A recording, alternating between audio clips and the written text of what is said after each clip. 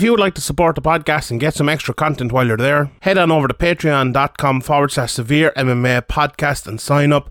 From the rewatch to the Q&A, we will have loads of content every week. So sign up, patreon.com/Severe MMA podcast. And now, here's the podcast. Graham McDonald is an idiot. Sean Sheehan of SevereMMA.com. He even has the audacity to call himself the quote-unquote pod god.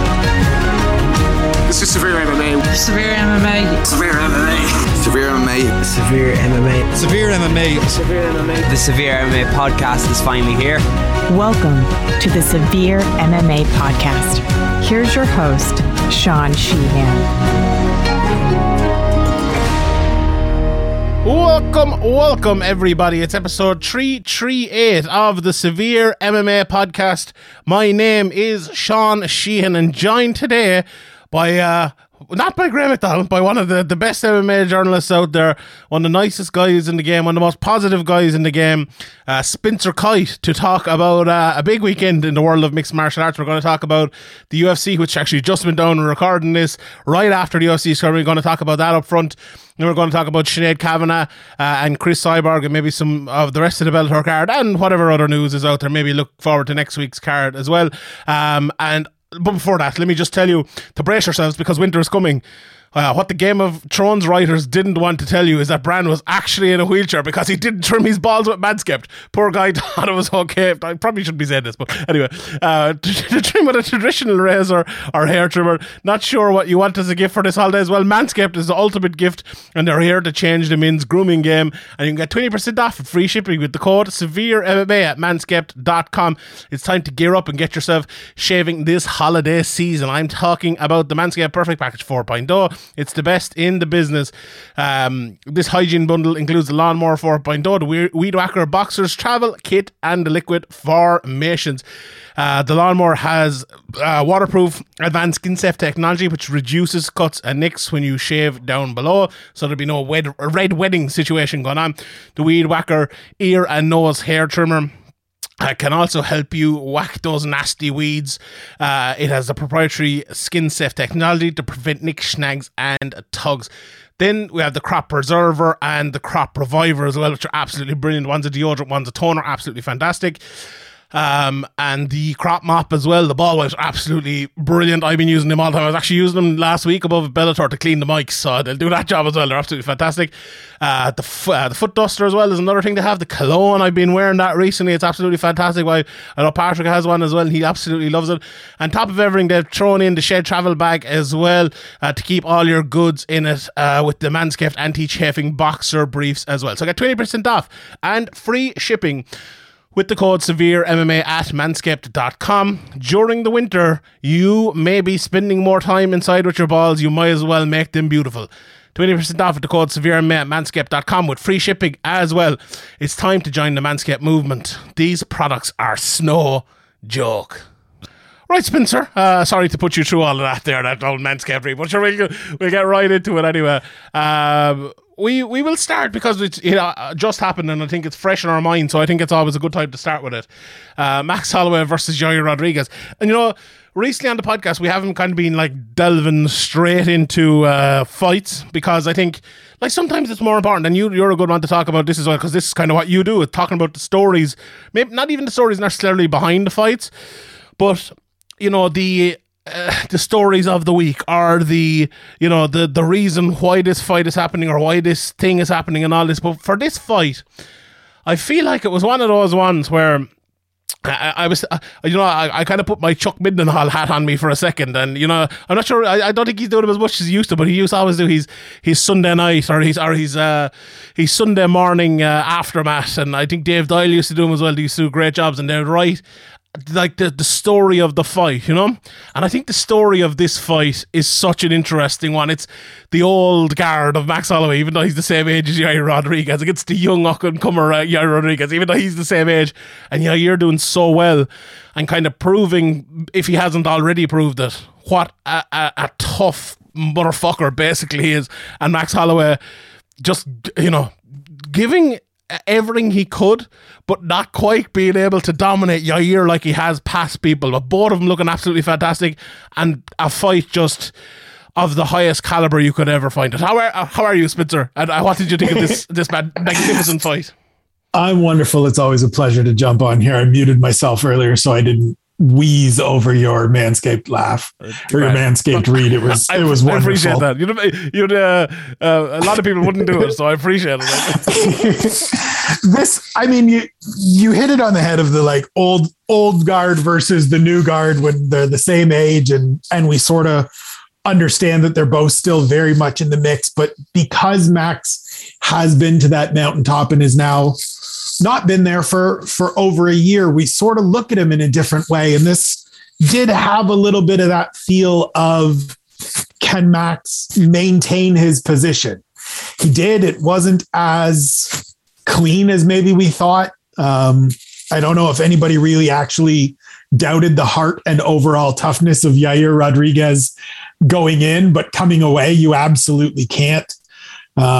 I said it during the fight, like watching that 25 minutes and seeing all that Yair is able to do, it really just makes me a little bit sad that he hasn't fought more than 4 times in the last 4 years, because there's just no substitute for experience. And it felt like he got hustled into that Frankie Edgar fight.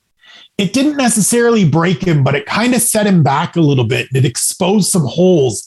And for me, that was the point where I wanted to see him fight every 6 months, just continue to keep fighting these tough guys. And he's certainly been fighting tough competition when he's been in there. But it just feels like we've missed maybe 3 or 4 other fights that would have leveled him up those couple little steps that he's missing, because it's not much. It's not a huge gap between these two, which I think speaks to how talented Yair is. But there's just that little bit that feels like it's missing. And it's the things like understanding his own pace and his own tempo out of the gate. Looked great in the first 2 rounds, but Max Holloway is a guy that can match your pace and do what you're trying to do for 25 minutes. And we know that. And so it felt a little bit like that experience advantage is the thing that really put Max over the top in this fight. And then we saw just the diversity of his game that we haven't really seen in the last few fights, because he's been boxing people up, or because he's been in striking battles with Alexander Volkanovski. We saw a little more of the wrestling. We saw a little more of the grappling, and just another terrific performance for Blessed. 100%. I really like your point there about Yair Rodriguez, because it's something, that obviously covering Irish fighters coming up here, we talk an awful lot about how fighters should progress their careers. And it's maybe not a thing we talk about of the, number 3 ranked UFC featherweight, but it absolutely is a thing. And it's right. Like, if he had this fight 6 months ago, or maybe a year ago, and he had this fight now again, the exact same fight, would he have done better in this fight because of that one? Probably. He probably would have. He needed the experience of this fight to win this fight, which is an odd thing to say, I suppose, but maybe it'll stand to him in the future. But I would agree with you as well. I feel like there was a while there where Yair Rodriguez was kind of the poster boy for what happens to you when you stand up to the UFC. Remember they cut him at one stage, and then they brought him back, and then the Frankie Edgar match, I think, was before that. And I remember there was a big row going on with different people. It's like, well, he took the Frankie Edgar fight, now you want to throw him to the wolves again. Should he not choose so he fights next to that, maybe a little step back so he can take a few steps forward? And I think, like, okay, injuries and different things have hurt Yair Rodriguez as well. But one thing I really saw tonight, I feel like, was a lot of guys, right, they go away and you don't see him for a year, you don't see him for 2 years, and they come back, and they're either, maybe the same fighter, or they do a good job, they get into a great camp and look good, or they look a lot worse. I thought Yair Rodriguez looked better today than he's ever looked before. I thought he looked absolutely fantastic. And imagine the amount of work that he has done in the gym or in the practice room. Imagine if that was put up with another few fights, where we would be at that stage. that is kind of the crux of what you were saying, isn't it? And that's it, right? Like, it was 18 months between the Frankie Edgar fight, and then he comes back and does what he did to the Korean Zombie at the end of that fight, which was now 3 years ago. Like, and the only things that happened in between were the 2 Jeremy Stephens fights, one of which took 15 seconds. And there was 2 years since that last one. And yes, he has been in the gym. He has been training. We know all of that. He has a good team. He works with good people. We've seen, as you said, we saw some of that progress. We saw some of that development and improvement in the cage tonight. But it's different when you're in there against, like, he went from fighting Jeremy Stephens, who was a stalwart of the division and still is a guy that's hanging around the UFC and a tough out, to fighting the number 1 contender after a 2-year hiatus and looked that good. Imagine if, and I don't mean it as a tune-up fight in the sense of like whoever else they put him in there with would be some nobody, but like if they put him in there, if he had been in there with a Dan Ige or a Josh Emmett or Shane Burgos earlier in the year, where he gets to kind of shake out that 2 years of rust. And obviously he's dealt with some COVID issues over the last year. And as you said as well, injuries at different times. But I just feel like if he's in there and he's getting that experience of being in there with really quality fighters and logging those rounds that you just need to have, right? We say it, as you said, for these prospects coming up, that this is what they need. They need this experience. It doesn't stop. There's not a point to me where that kind of just cuts off, where you maybe don't necessarily get demonstratively better, but you learn things as you get older and you understand your body a little more. You learn some stuff about yourself and how to pace yourself and how to fight and what little things you can do. And there's no substitute for being in the cage to learning those things. And I think that's the one piece that, as great as Yair Rodriguez is the piece for me that's just missing, is that, like, I don't want it to be another 2 years before I see him again. I really hope that his foot isn't terribly broken and we can see him inside of 8 months, because if not, it's not that he loses ground, but it just feels like that momentum never carries over for him. And he's always kind of starting from a dead stop.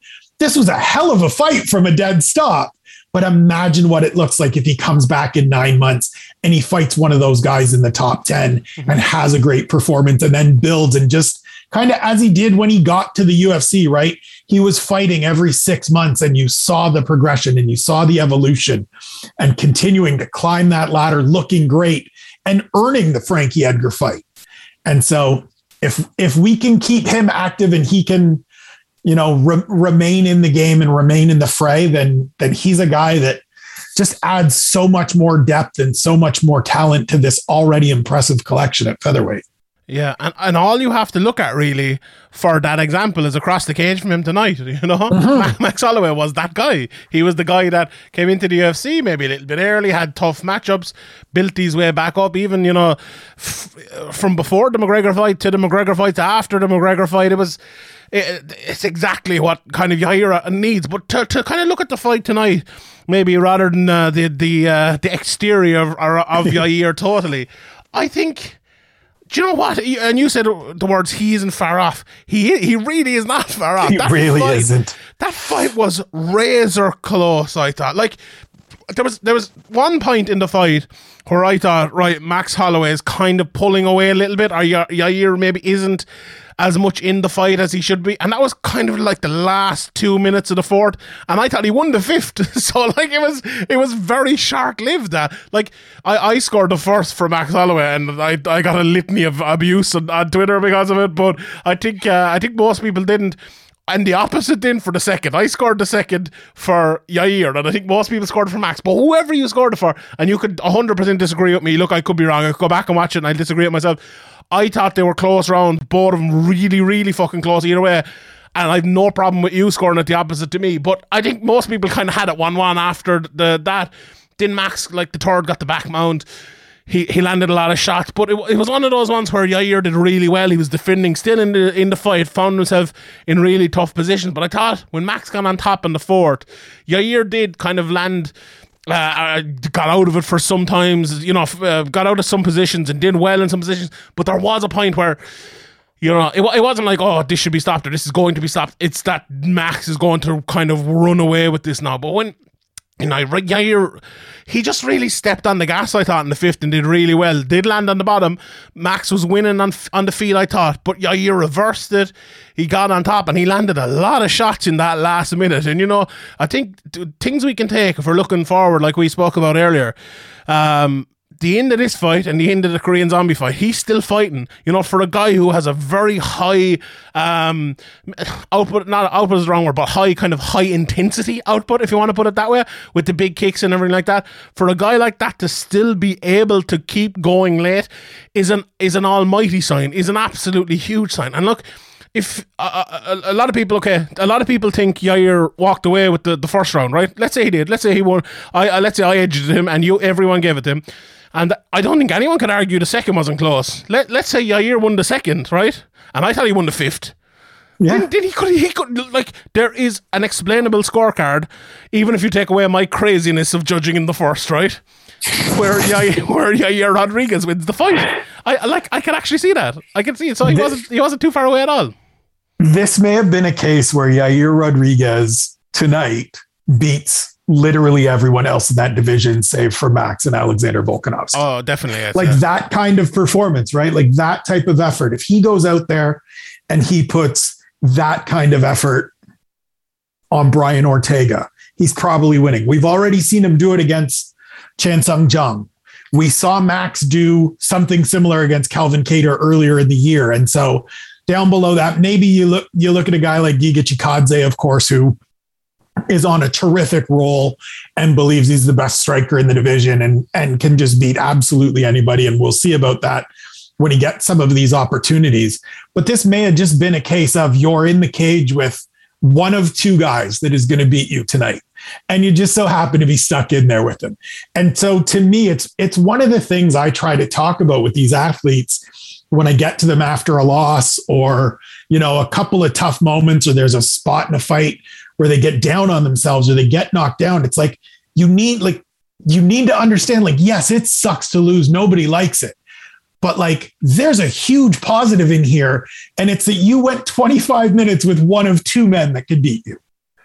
And it was pretty close. And as you said, you could make a case if you want to argue it, it's there to be argued that he maybe wins that fight. You look at it a little differently, or you score it one round differently here. And so to me, it's net positive, right? Like it's overall just gains for Yair Rodriguez because it is coming off a 2-year hiatus to just walk back out there and have that. And so it sucks to lose and you hate to see him walk away with a busted up foot, it looks like, but this is overall a tremendous performance. And then there's Max Holloway, who I don't know if there's any more superlatives. I don't know if there's any more superlatives. We'll have to get them back. I remember a friend of mine told me once, you won't understand this, and I bet the vast majority of people won't understand it, but I'm going to say it anyway. There's a friend of mine here he's from Kerry, right? And Kerry are known for like being the best football team in Ireland of all time, up until maybe the last few years. But I was always on about, I am a great Limerick supporter. I was like, when are we going to win the All-Ireland? When are we going to win the All-Ireland? And he said, maybe think about winning a Munster first before you win the All-Ireland. And that's like the halfway point there, kind of. I feel like Yair lost tonight, but I feel like he won Munster, Maybe it'll be the All-Ireland in a few years. And like, as well, it's funny, myself and Ian did a podcast which will be out next week, and we're actually going to talk about it here later on as well, maybe, a little bit. Misha Tate. You look at Misha Tate, right? The second best in the world for years. And then at one stage she becomes the best in the world. Okay, you could argue he's the third, maybe four, if you bring AJ McKee or Patricio into it as well, maybe he's the fourth, fifth best in the world. But he's right up there. Tonight he proved that. But for someone that young in the game, and I know he's the same age as Max Holloway, but young in the game is different to young in age, I think. I think there's a lot still for him to do and a lot of places for him to go. And if he hangs in there and he keeps improving and does get more fights, I don't think it's the end of the road by any means for Yair Rodriguez. But Max, let's transition to Max for a while, because we kind of have to talk about Max Holloway here as well. I think Dan Tom put it up on Twitter and he was like, he didn't look great walking in. He didn't look great in the interview. I think to me, it looked like a hard weight cut. It looked like a very hard weight cut. I didn't think he fought as well as he has fought, you know, and it's not easy to keep up that ability, and it's not easy to fight someone like Yair Rodriguez either. I didn't think it was his best performance. And you know what? It's weird. The last few UFCs, and I don't know what the reason is, but I feel like a lot of people have been slightly off. Usman, I thought he was a lot off against Colby, and now it's tough matchups and everything like that as well. But there is definitely something. Make no mistake about it. A phenomenal performance from Max Holloway, a great win by Max Holloway.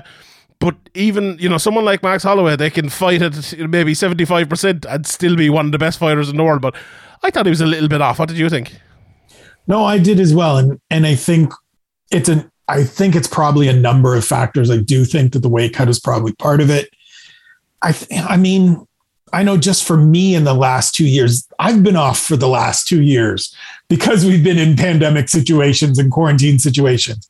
And I wonder how much that is starting to really impact people in terms of their prep and in terms of, you know, just being able to live the life that you live day to day normally. Obviously, we've had guys like Dan Hooker and Israel talk a lot about everything that's happening in New Zealand and Australia and some of those challenges. And I wonder if those things are starting to really kind of hit a few different people and we're starting to see it.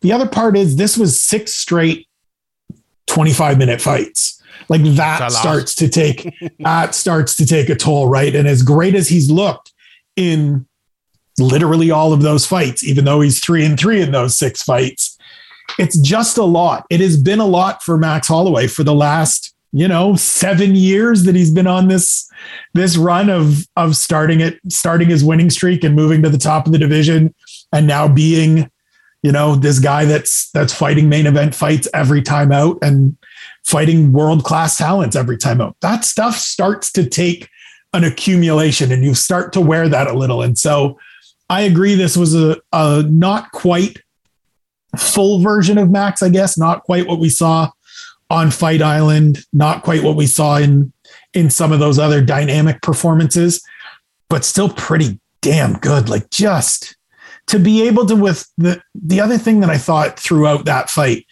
is just his ability to wear damage and weather damage. Like, insane. It's those calf kicks. Most guys are probably, struggling to stand or shaking it out or whatever.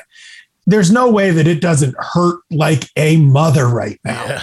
That's why I gave him round 1 as well. I just think like the effect of the shots that he was landing were, and not just necessarily in round 1, but throughout the first while, were more than the effect that he was taking in. That his shots might not have been as hard, but the impact was way harder than the impact he took because he can eat them so well. And that's the thing. That's how MMA scored. But he's just, and I mean, that's another part. That's another part of it too, right? With these guys that he's facing, and I'm sure you've talked to athletes about it over the years. You land these great shots. Like Yair hit him with some terrific shots in those first 2 rounds. It doesn't show any visible damage. It doesn't show any visible impact. And he just keeps coming forward at you. That is demoralizing. Even if it's just for that split second after you land it, where you think, I got him. And there's no reaction and he just keeps coming forward at you. He doesn't look marked up. He doesn't, by the end of it, obviously cut above the eyebrow and looked a little worse for wear. But most of the time, Max isn't the guy that looks beat up, that looks like he's been in a brawl and in a big, long, protracted fight. And that's just like another part of the mystique of this guy, and another part of the impressiveness of this guy is that he goes out there and has these fights where they're setting records for the most significant strikes thrown. Usually he's doling out most of them, but he's taken a lot of punishment over the years. But he doesn't look any different for it. And you get a guy, the contrast with Yair, right, who is someone that does mark up, that does swell up, that does get busted up. And it just looks so different. And I mean, it's incredible to me, really, what Max Holloway has been doing for these last bunch of years. And I think, I hope a few years from now, when he's slowed down or maybe moved on, we kind of go back and revisit it, the same that we need to go back and revisit what Dustin Poirier is doing right now, the same as we need to go back and revisit what Conor did when he arrived in his march to being the first champ. Like, we're in this incredible moment in this sport where we're seeing such incredible athletes and just the best fights and fighters we've seen ever. Yeah. And I think it gets lost a little bit because we're so used to seeing it, right? And there's too many fights. Max in so many great fights now that it's just like, ho hum, he looked okay. He beat, if this was a fight that if we hadn't seen so many great Max Holloway performances lately, we'd be all over this one. But instead it feels a little bit humdrum because it's not quite as good as some of those absolute monster performances. But it's also like, I'm sure you were the same as me 10 years ago. You could tell me the last, 8 John Jones fights in a row, or last 8 Shogun Hua fights or whatever, and the round they won. And like, I couldn't tell you. I could probably pull out maybe the last 5 or 6 Max Holloway fights, or maybe 4 or 5 of them.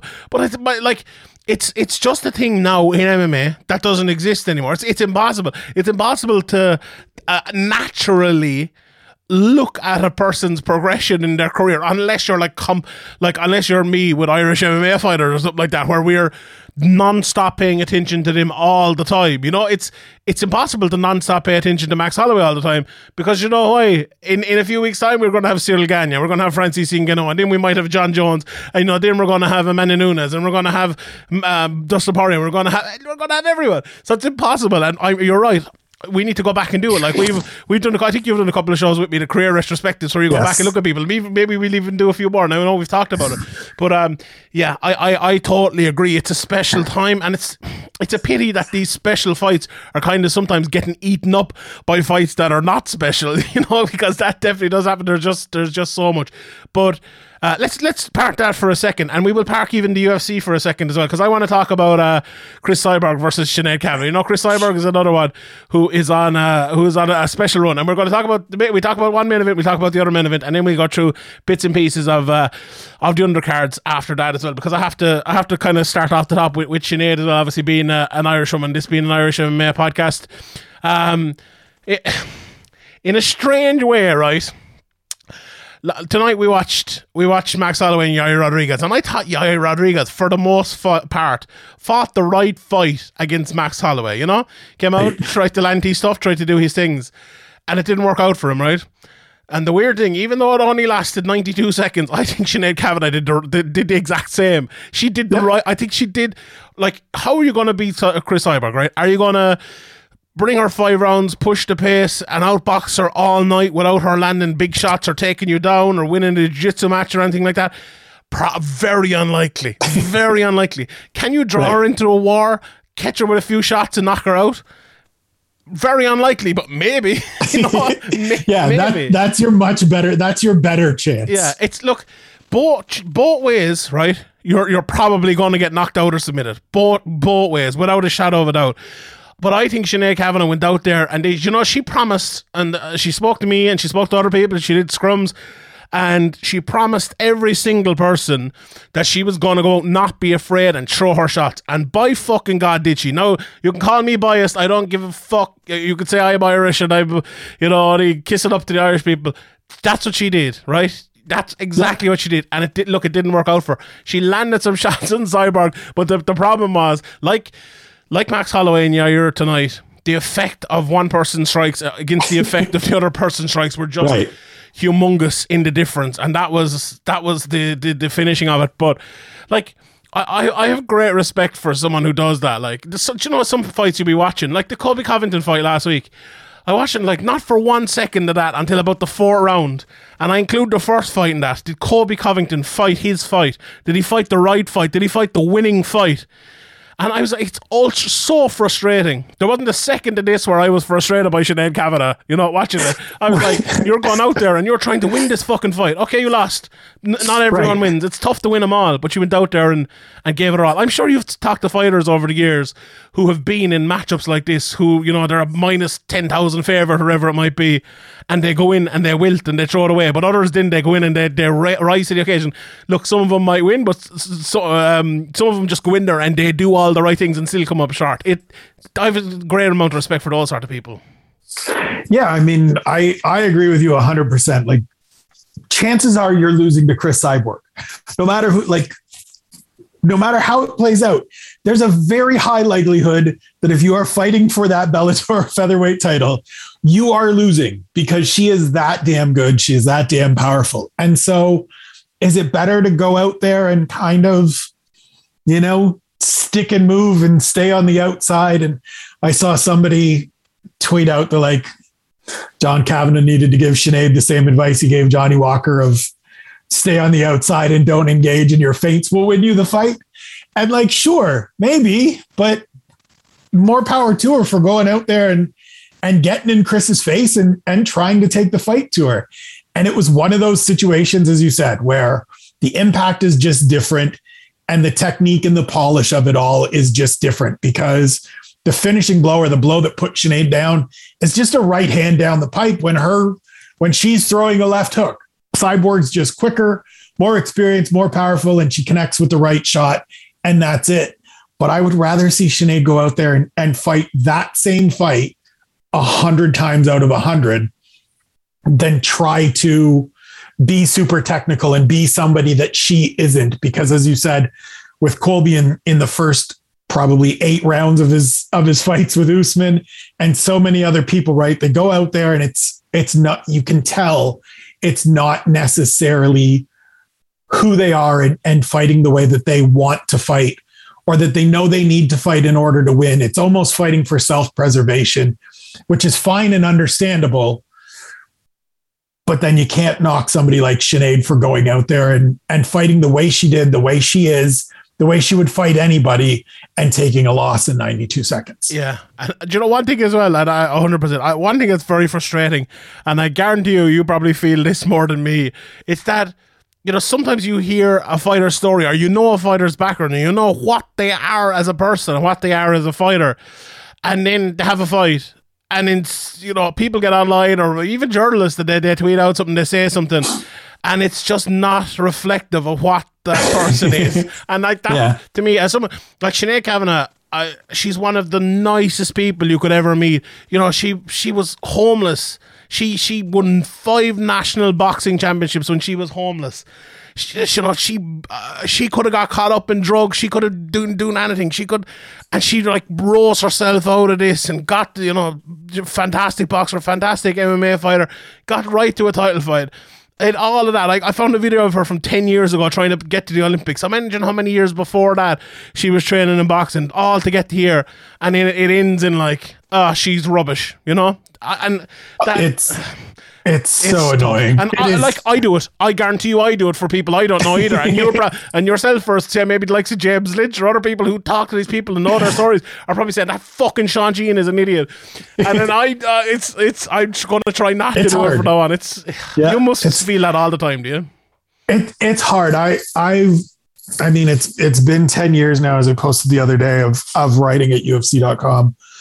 And it's just, I try my best to not make any this person is trash, this person is, because to me, there's ways of assessing things without making it like that. Like going into this event, and we'll get back to it, but going into this event Saturday, I said, I just don't really have a feel for Cynthia Calvillo, who feels like she's kind of gets by on reputation, and I'm not sure where the reputation was earned. And I'm not trying to be an asshole. I'm just trying to that's just correct. I'm just trying to express what it is I'm trying to think and what it is, why I'm confused about this person. And I think we get so caught up at times, or people get so caught up in times, of everything is broken down to you're the absolute best, you're fine, or you're garbage. And there's so many different degrees and gradations in there that we don't spend time on. And we're just so pass fail, and we're so good, bad, and not appreciative of, elite. We don't use enough words, I guess, to describe some of these people. And we're so quick to pass people off because they lose to a Chris Cyborg, which is like, all right, literally everyone except for Amanda Nunes has lost to Chris Cyborg in the last 14, 15, 18 years, whatever it's been since her debut. And so is there reason to pile on Sinead the way people probably are, or the way people probably have some of these other opponents over the years?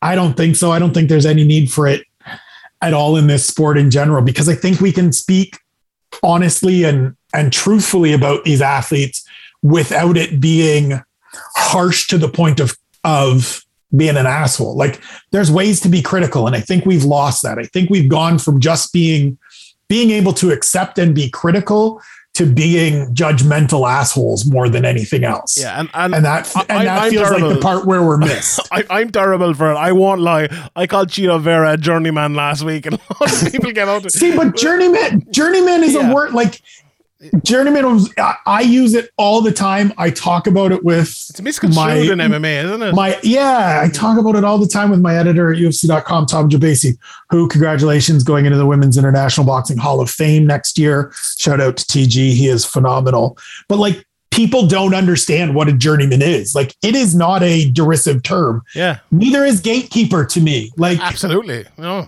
But we throw it around like it's this title that you shouldn't be saddling on somebody. And it's like, well, if we call everybody a contender, then that holds no value, and it diminishes everyone that is an actual contender. So if we could all just, put on our big boy and big girl pants and understand that there's degrees to this, and we're not trying to be mean, and we're not slandering people, but these are the ways that you can describe them, then we'll be better off. Yeah, someone described it to me once. It's easy to tell the difference between a journeyman and a can, right? and that's it. Like, to me, Joe Lozon, you couldn't in a world ever call him a can, but could you call him like a contender? And maybe at one stage of his career, never a champion, never a challenger. I would call him a journeyman. Like, and that's people probably got insane listening to this. But there's nothing wrong with that. He's a great fighter. No. Great respect for him. One of the most best fighters I've ever seen. I love watching him.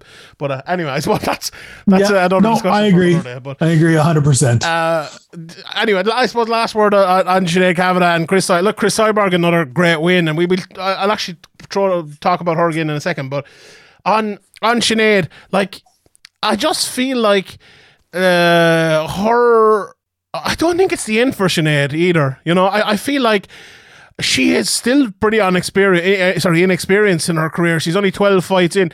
That 7-5 record, there's probably only 2 of those actual real losses. She was robbed blind against Leslie Smith.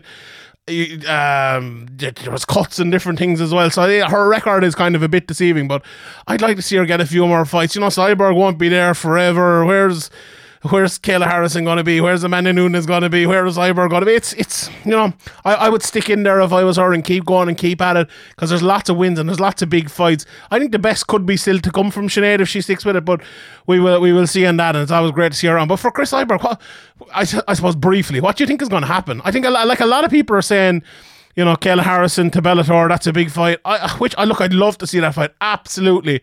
It's probably the second fight I would pick for Kayla Harrison. But the first fight I would pick is Amanda Nunes. And if I don't get that, I'm going to be a bit sad. What do you think is going to happen? I mean, that's sort of the boat I'm in. It's always interesting to me to kind of watch the parallels, seeing these champions in Bellator fight and earn these big victories. And look, not to take anything away from Sinead, who I agree with you is still got some years ahead of her, tough as nails. Certainly didn't expect her to do very much against Chris Cyborg. And yet when Cyborg goes out and has a monstrous performance like that, everyone seems to just go over the moon about what a tremendous performance. And she's so great. And yet, if a UFC champion, some of these UFC women's champions. Valentina Shevchenko goes out and trucks whoever she's trucked the last time, and people go, but it's, what kind of competition is she facing? Well, she's facing world-class competition and former champions. So let's be even and consistent with the way we're grading these things out. But Cyborg's in that spot that she kind of always gets into, right? Outside of the UFC, this is where she always gets. She is head and shoulders better than everybody else. There aren't any current names in that promotion that make sense, that are interesting. I'm in the same boat as you with the Kayla Harrison thing. If they can get the deal done and they can get her over there, Kayla doesn't even, we don't need a warm up. We don't need anything. Just put them in the cage and let's see it. We'd probably end up getting a warm up just so that Bellator can get a Bellator highlight for Kayla Harrison. But I understand why Chris Cyborg isn't in the UFC. I understand why she didn't want to be back there. I really wish she was still there because I'd love to see that fight again. I'd really love to see her fight I'd like to see her fight Felicia Spencer again. There's just some opportunities that I would love to see. I think that division, the women's featherweight division, is maybe the only one in the sport that I really wish desperately was unified. Like everybody was together. Don't get me wrong. I'd love to just pool everybody that competes into one organization or that, cross promotion was a thing. But like in terms of a shallow division where you give me 10 fighters and I'd be pretty pumped. Like you give me 10 or 12 fighters in that division and we can make some fun fights and I'd love to see them, and the top would be terrific. And I would love to see all of those people fight each other. But right now with Chris, it's just sort of we get to see her post highlights and it's great. She's phenomenal. I say it all the time. You want to let me watch a dominant fighter be dominant? I'm in. I will pay attention. I love it. She's terrific. But it's also a foregone conclusion every time she steps into the cage now. And that takes a little bit of the shine off of it. The cards have just come out. Max Holloway versus Yair Rodriguez. 2 judges scored the first round for Max Holloway. I've never felt so vindicated in my whole life. The amount of, honestly, I don't think I've ever gotten more abuse for that first round than any round ever. Like the litany of abuse. One judge as well scored the second for Yair, which, like the point we were talking about earlier on, was absolutely true. All 3 judges scored the 5th round for Yair. Yair could have won this fight. Yair run 3 separate rounds on the judges' cards. So yeah, it was a closer fight than made out. But anyway, let's move on to some of the other fights. I'll run quickly through Bellator. I know you didn't see all of Bellator, so I will pick out a few things here. I'll go from bottom to the top. Ethan Hughes, what a fantastic win for him against Mohamed Sebe, who I know is an Olympic wrestler or something like that. A really, really great win for him there. There's some really good performances on this undercard. Cody Law really stood out for me. He moves to 5-0. This guy is a real prospect. Keep an eye on him. Waldo Cortez Acosta as well moves to 4-0. Roman Fernaldo got that flying knee KO. Absolutely fantastic. Valeria Reid as well. Another thing I got stick for. I said she looked good winning this. I thought she looked good. She's 5 fights into her career. She's learning. She fought on the outside against someone who was about a foot taller than her, and she kept her away. Taylor Turner, an absolutely horrific performance with that sort of lint, but we'll leave it at that. Loreda, I thought was, I thought she did well, to be honest. Brunel and go on. What were we going to say? Well, I was going to say, like, Valerie Loreda is one of those just automatically polarizing people. Like, if you say anything nice, the people that want to just absolutely rip her for doing her dance afterwards are going to just try to tear you down. And if you say something bad, then the defenders are going to come out. So like, you're best off just to ignore it. Just don't have anything to say about Valerie Loreda. Yeah. It's a very, it's just stupid. Yeah. It's a very weird one because like, I'm not a big one for like the whole Instagram stuff, and I stay away from that. I just watch her as a fighter once every 3 months, and I see a prospect coming up like I see all over the world, and I think she's a good prospect. Like she's, the those divisions are not that stacked. Like if I see a prospect coming through in the middleweight division in the UFC, I think I'm going to look at him a little bit more closely because that division is fucking trash. Like, so I'm going to look at that a little bit more closely. Right. I think Loreda's level of striking, it's very good, and her takedown defense is getting a little bit better, and her work against the clinch, and it's all coming together a bit. Now, is it going to come together where she is the best fighter in the world?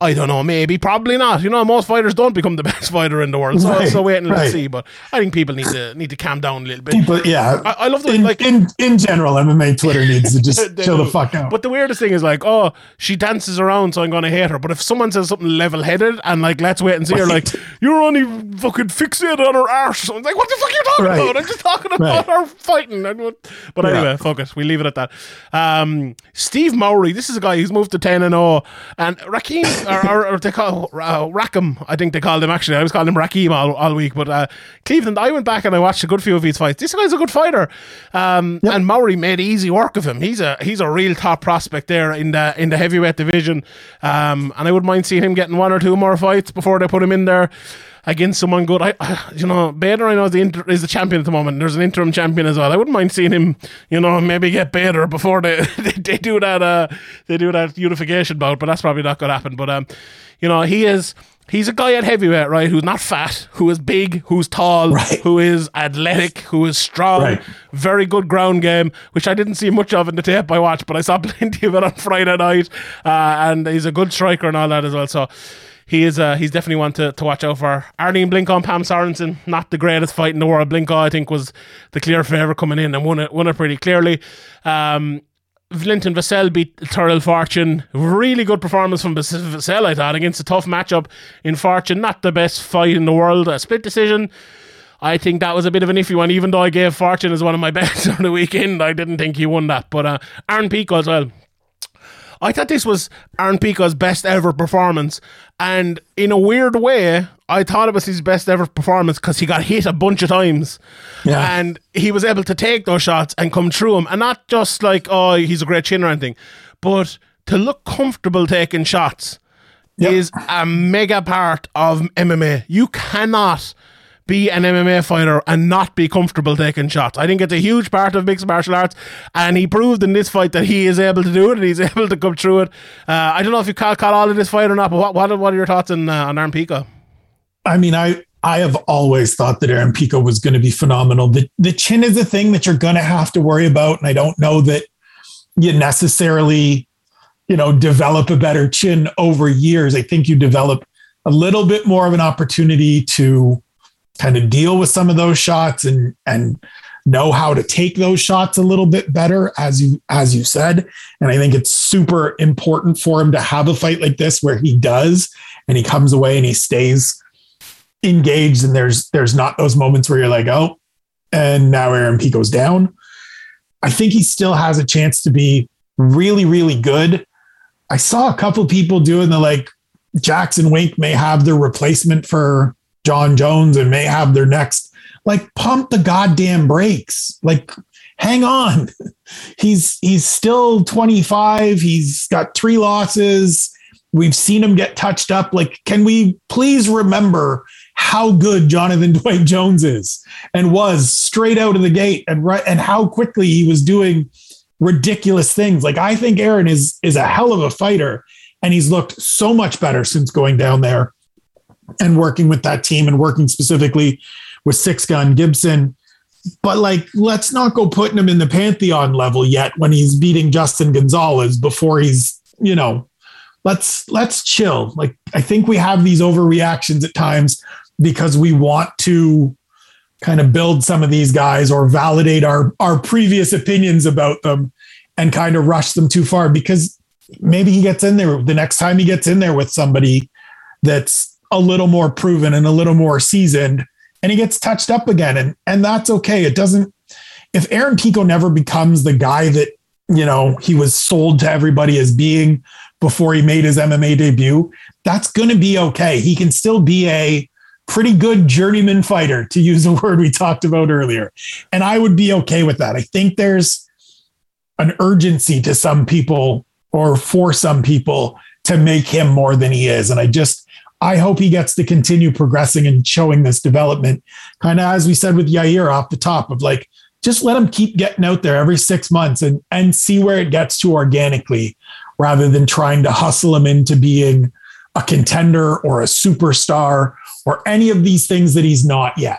Yeah, I would tend to agree. I do. The thing on Pico, I think, and I asked him this in the pre-fight press conference, that he needs to add maybe a little bit more violence back into his game than he had at the start, and I think he did have that this Friday, which is very, very good. And look, I'm looking forward to it. We talked a lot about him, but I'm really, really looking forward to his progression and seeing where his career goes for him.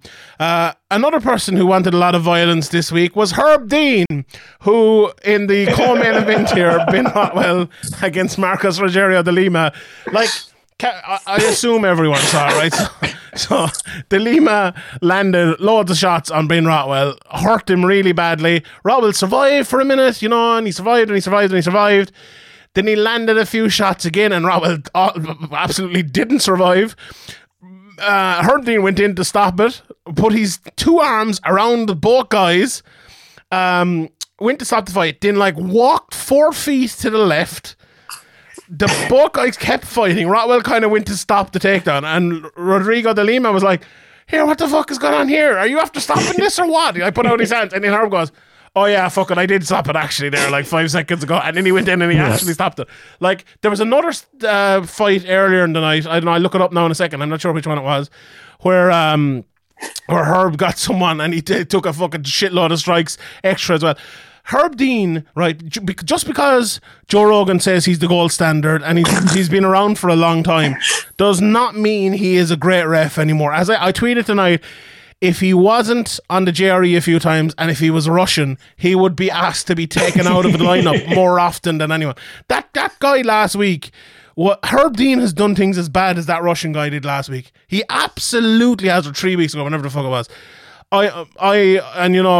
Herb, look, the thing about Herb, if you have been around for a long time, like him or Big John or Goddard, and you make a mistake, look, you've earned that right to make a mistake. Everyone's going to make a mistake. No one is perfect in life.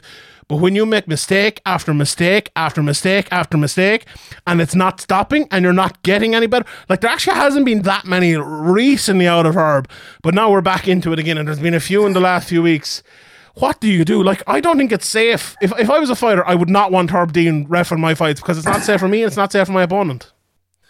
Yeah, and the part that always feels so ridiculous to me with it, and there's a few different officials to me that kind of fit in that, is there are some really great, Jason Herzog needs more assignments. And look, yeah.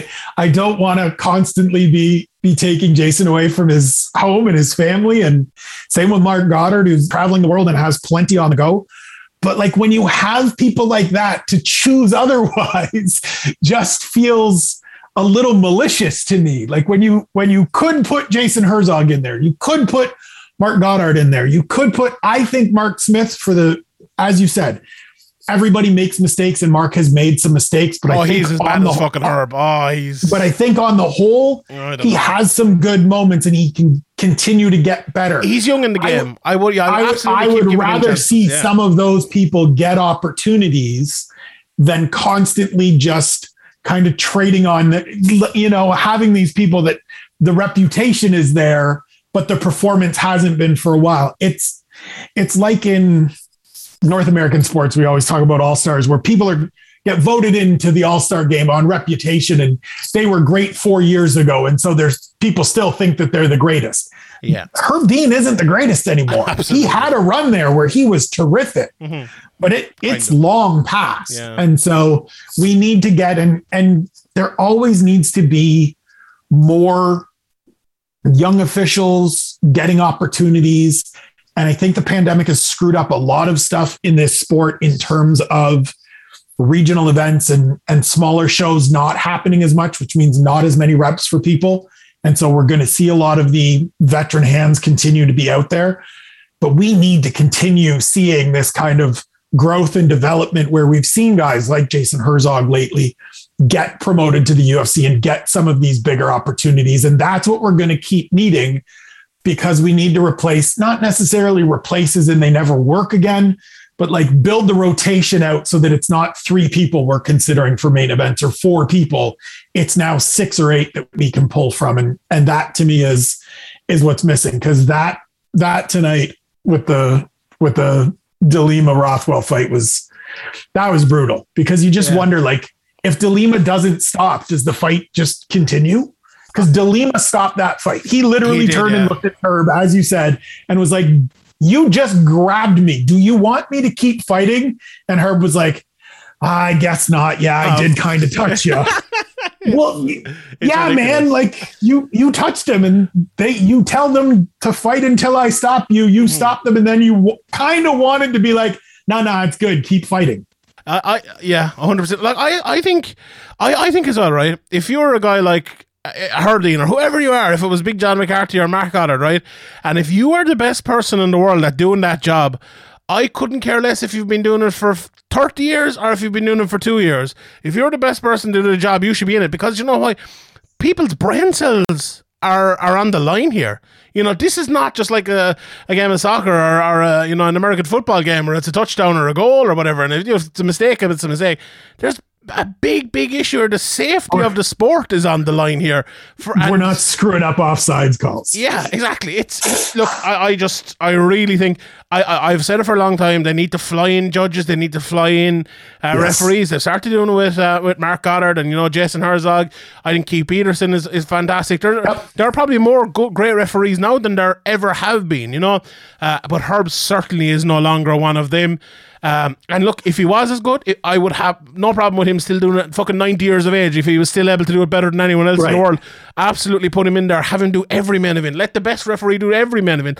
I would be happy enough to do that, but he no longer can do that job. He really can't. He has proven that over years now. He can't do it anymore. But anyway, let's just quickly mention a few more of the fights. It was a fantastic night of fights. It was one of those ones where we were talking about it briefly beforehand, and it was like if you heard about it before and looked at the card, apart from the main event, you'd probably say, right, there isn't that much on this card which has much jeopardy or matters. You look at it afterwards, you just see the winners.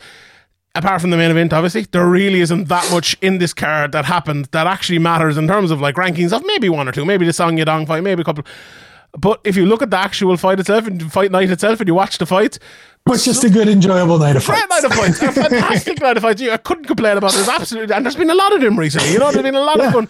And, from Bellator to the UFC, and we've Cage Warriors coming up in a few weeks. Been a brilliant time for fights. Nothing but positivity out of me. But Felicia Spencer absolutely destroyed Leah Letson, who I thought the towel could have come in at one stage. I know there's a question about that, which I'll get to in the Q&A. But she absolutely destroyed her from pillar to post. Chaos Williams Baeza was a really fucking interesting fight. Baeza almost had a leg lock at one stage, but then Williams was baiting the head off him.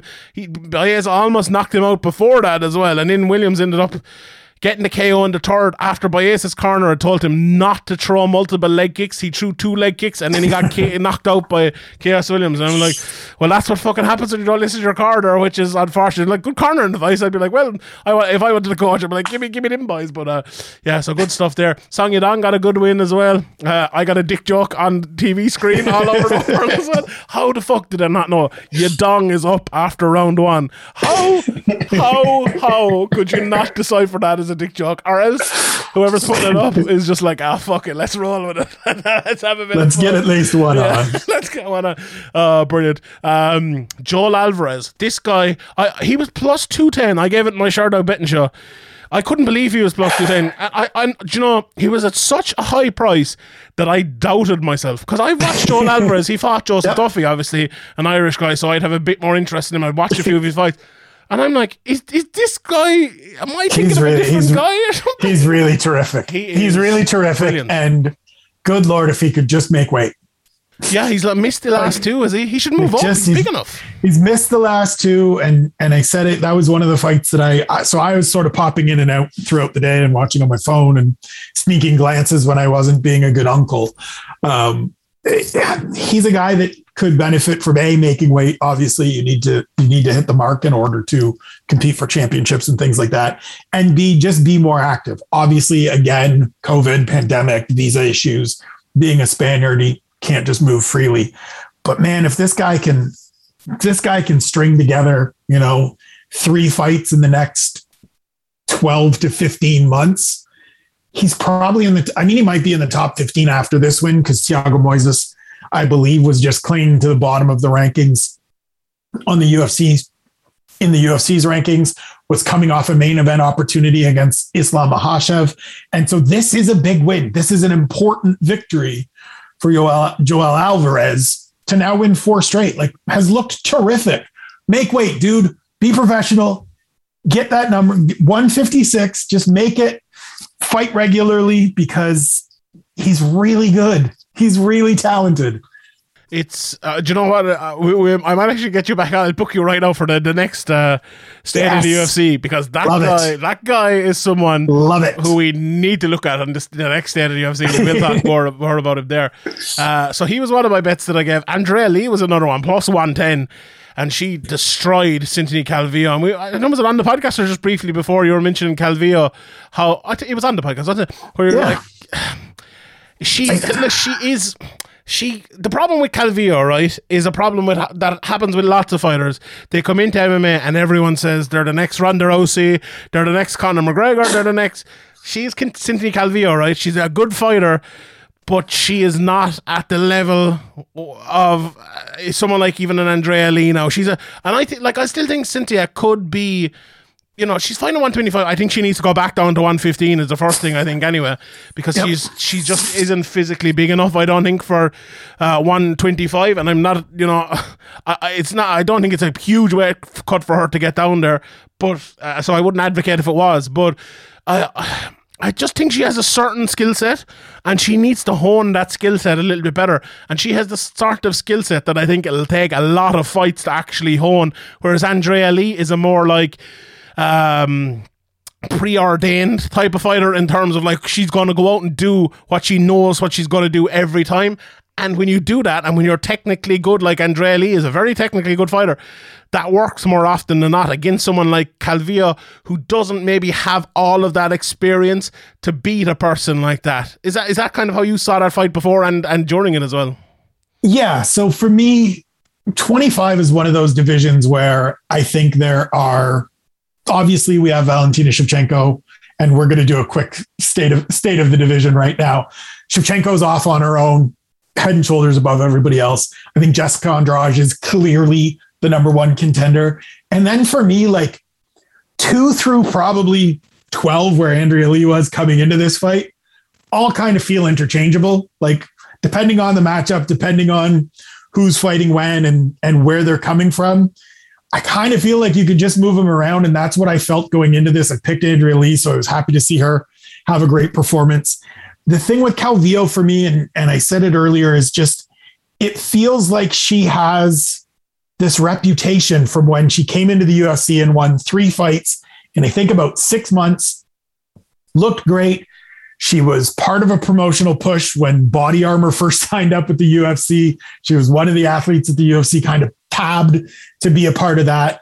But every time she's been in there against somebody that is of real substance and of real grit and merit and experience, she's stumbled. And it's because she doesn't have that experience. It's because she doesn't have, as you said, sort of you understand what she's going to do. She knows what to do in there, and she has this strong suit that she can play to.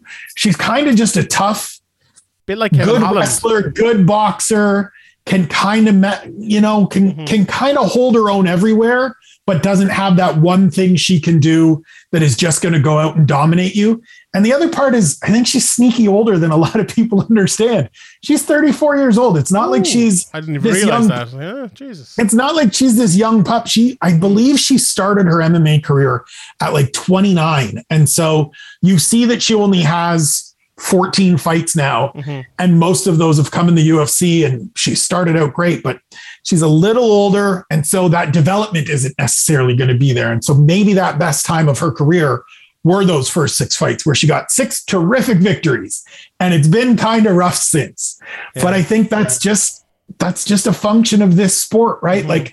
The days of being able to get by being good everywhere but not great anywhere are kind of passing. And And as we saw in that fight, and as you said with Andrea Lee, who can go out there, who knows her strengths, She's who plays improved to an her awful lot, I think, as well. every single time. Yeah. And I mean, you go and look at her record too. Like, yep, there's some losses, but they're all to contenders. They're all super close fights. If you wanted to go back and relitigate both the fight with JoJo and the fight with Lauren Murphy, I think you absolutely could. And if you flip those, then she's, 15 and 3, which is a whole different story than where she's at now, right? Like, I like how Joanne Calderwood is now called Joanne Wood, but I've decided I'm gonna start calling her Joanne Wood Calder Wood, like fucking 007. like Bob. Nice. I like it. I'm gonna start doing that. But anyway, I like it. Let's run through the rest of this card quickly, and then we will talk a little bit about next week's card. Sean Woodson, I'm a huge fan of his. Another fantastic performance, hooks to the body, beautiful finish. If you haven't seen this fight, this is one I would definitely pick out for people to watch out. This guy is really, really good. Courtney Casey got a good win over Georgia. Not the best fight in the world. Rafael Alves, Marcia Casey is. My God! I feel so bad for Marcia Casey. Jesus, he's right? He looked like he's the best fighter in the world. Who? He's just not. Yeah, he's just perfect example of a guy that showed a ton of promise, and then kind of just hit a plateau.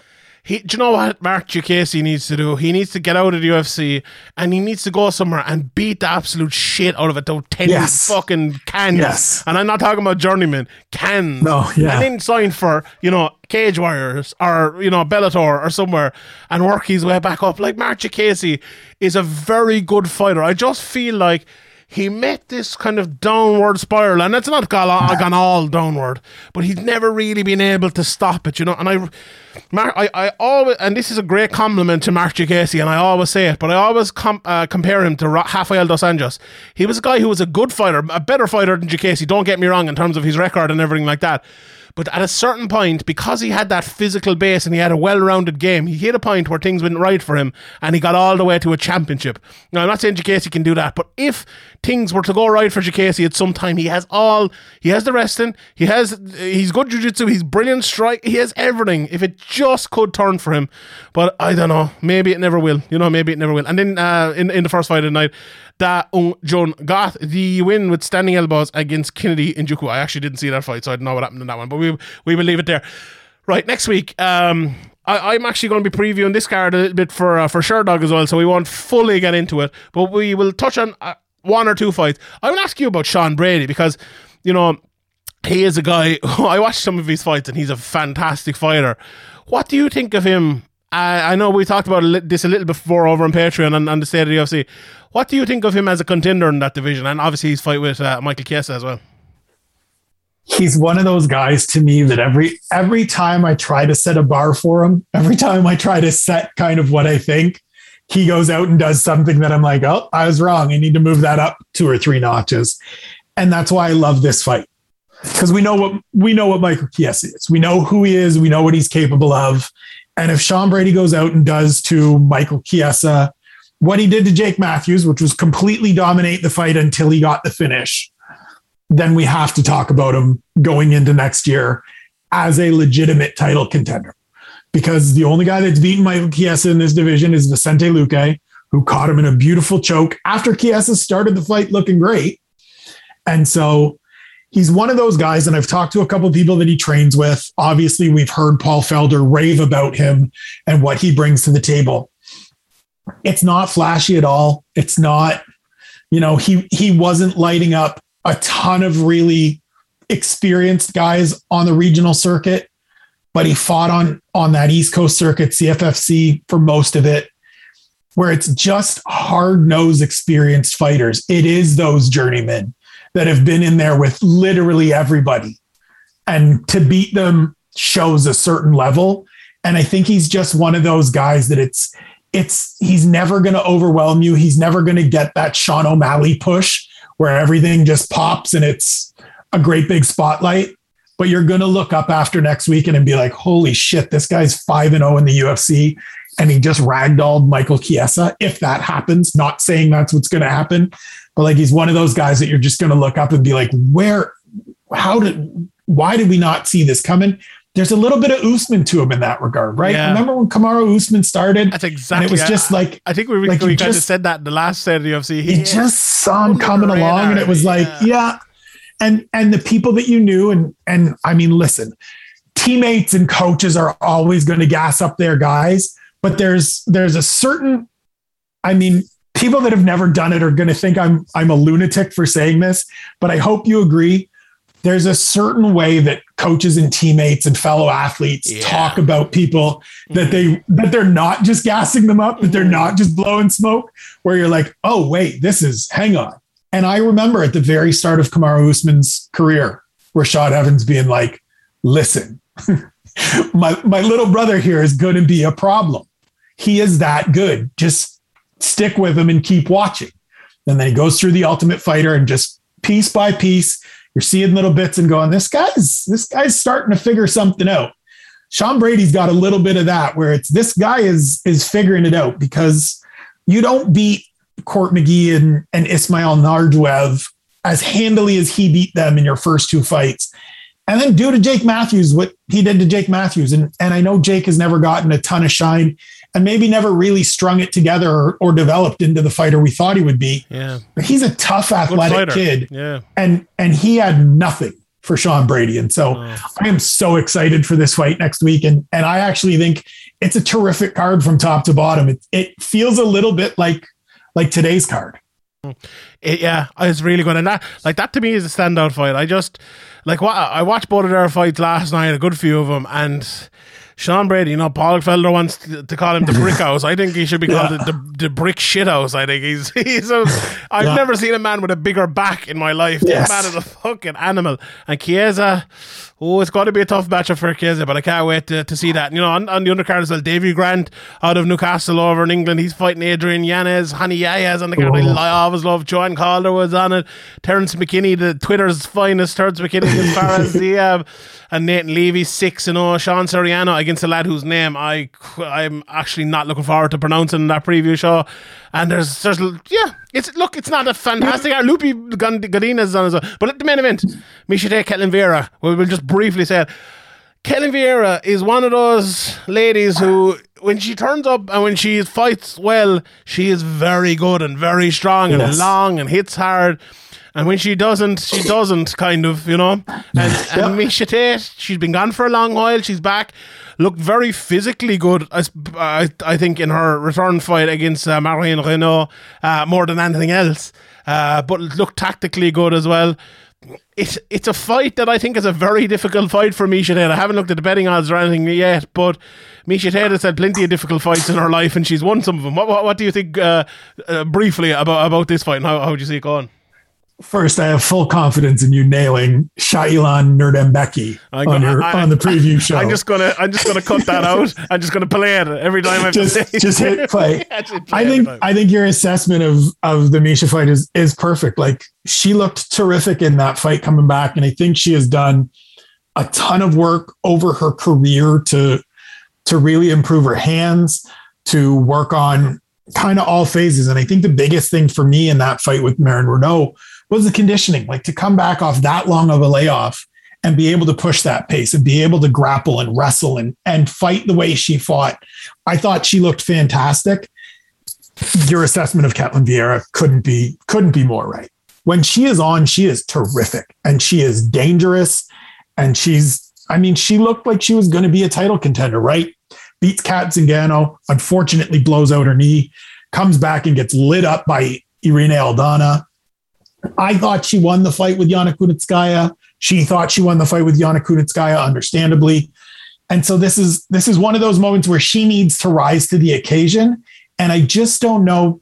It's a fight to me that I wonder if it comes down to more athleticism than actually like skill and technique. Like, I just think Miesha being the better athlete could be the difference here, because she's just a little more fluid in every area and every phase of this fight. That's very interesting. I think that's becoming a big differentiating point for me, is just that she moves just a little bit better, and it's a little less rigid for Miesha Tate than it is for Ketlen Vieira. Yeah, it's very true.